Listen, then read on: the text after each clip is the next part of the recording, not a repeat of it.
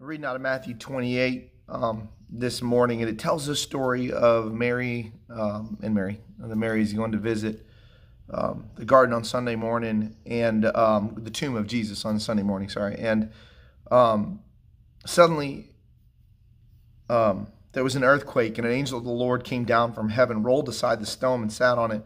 And his face shone like lightning, and his clothing was as white as snow. The guards shook with fear as they saw him, and they fell into a dead faint.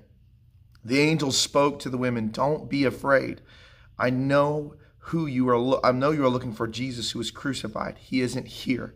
He is risen from the dead. Just as he would say, come see quickly where his body was lying, and now go give an account." I'm paraphrasing a little bit. Luke's chapter actually says it really well. It says, "Why are you looking for the living among the dead?"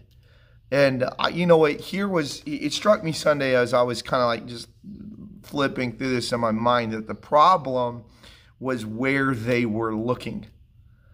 They were busy looking at a grave.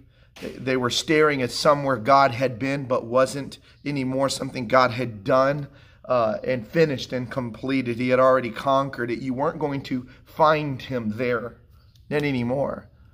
And man, what a great analogy for what habits we do too often.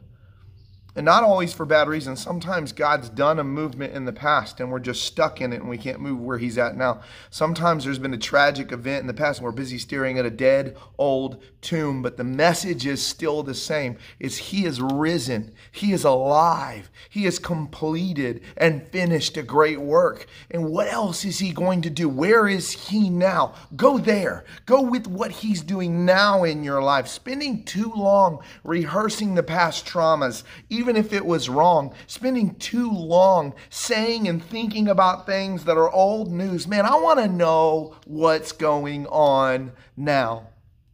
Some of us, honestly, we spend too much time looking at the news. And I'm not saying that that's wrong. It's good to be prepared. But you know there's a point where you've just been spending too much time with all the worrying, with all the possibilities of problems. And just back off. He is alive. There's a lot of life right now that God is doing. I'm not saying don't watch the news. I'm saying go and look at what Jesus is doing and participate in it. That's why I love the church. That's why I've been in the church for so many years. It's been the church of God that has pulled me out of my funk. It's been the members of God that have looked at me and said, "Brent, you are better than that. Rise up, man of God. Let's go. Let's get it done." And so I want to say that to you this morning. Man and woman of God, rise up. Take this day. Conquer it. You were meant for more than what has already happened. I am looking to what he is doing this morning. Stop staring at an old tomb. He is alive. Be blessed this morning. I love you, and I mean that. It has been such an honor, Lord, to participate with you in these words and get word back about God even using them. I hope they bless you this morning. Man, share it with somebody you think needs it. I love you. Be blessed. I'll see you guys soon. Bye.